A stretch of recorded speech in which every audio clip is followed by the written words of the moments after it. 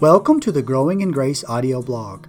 My name is James Williams, and I hope you enjoyed today's episode entitled, Why I Write.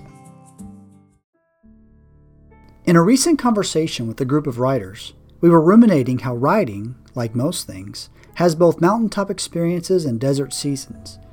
Such ups and downs are inevitable, and one must learn how to navigate and persevere, especially during the down times. There seemed to be agreement that knowing why we write is helpful to persevere through the desert seasons of writing.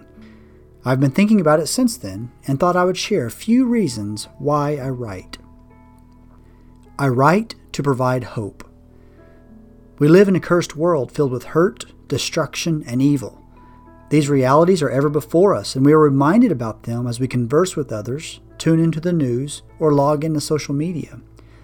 However, these realities are not the full story. God is at work in everyday, ordinary ways in the lives of His people. We see glimpses of His goodness and grace all around us, but they are easy to miss among the darker realities.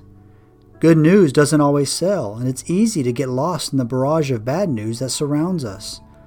Writing allows me to paint memorial pictures of God's truth and grace to remind others of the hope and encouragement that we have in Christ.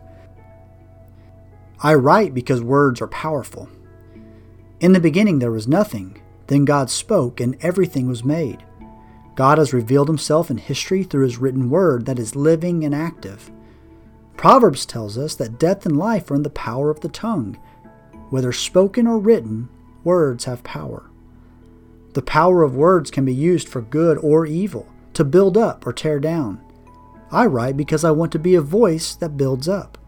I hope to structure words in such a way that gives life to someone struggling, provides corrective truth to false ideas, or gives hope to the downcast.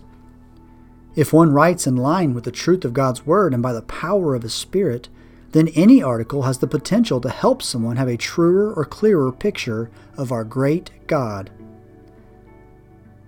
I write because it forces me to slow down. It's spring here in Texas, which means bluebonnets are in full display. The state flower of Texas grows wild in many fields and along the highways. The speed limit for many highways in Texas is 75. While going 75-ish, I get a quick glimpse of the bluebonnets and a small appreciation of their beauty. However, if I pull over, I can walk among the flowers and take in their beauty. My kids can pose for pictures among the sheets of blue, and we can capture the moment for a long time. I can smell the aroma coming from the flowers and try to count how many are within my view. Pulling over to relish the flowers gives me an appreciation for them that I don't get when I zoom by at 75. Likewise, life is fast-paced and shows no signs of slowing down. There is an endless juggle of errands to run, kids to taxi to practice, deadlines to meet, etc.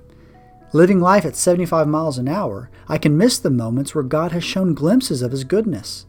I zoom by the many gracious works He has accomplished while on my way to my next task. Writing forces me to stop and reflect, to slow down and take a look around and smell a flower or two. Writing makes me decelerate enough to meditate on the beauties of God's grace that I would have missed in my fast-paced state. There have been many times I would have missed the bluebonnets if I wasn't actively writing. I write because it helps me think through ideas. No matter how nicely I put my headphones in my gym bag, every time I pull them out, they are tangled. Yes, I'm old-fashioned and use headphones with wires still. But I have to take time to untangle the wires so they can be functional during my run. My thoughts often come in such disarray as well. Writing forces me to take the time to untangle ideas and think through them until they are coherent and communicable. I write because I can do no other. In short, I believe God has called me to write. For whatever reason, God uses ordinary people to push back the darkness with words. Some minister to thousands, while others minister to 10. Scope is not the measure of success, faithfulness is. When going through a desert season of writing, one of the main reminders that helps me persevere, no matter how frustrated I get, is that I've been given a stewardship from God to glorify Him and bless others. I can't not write. What about you? Why do you write?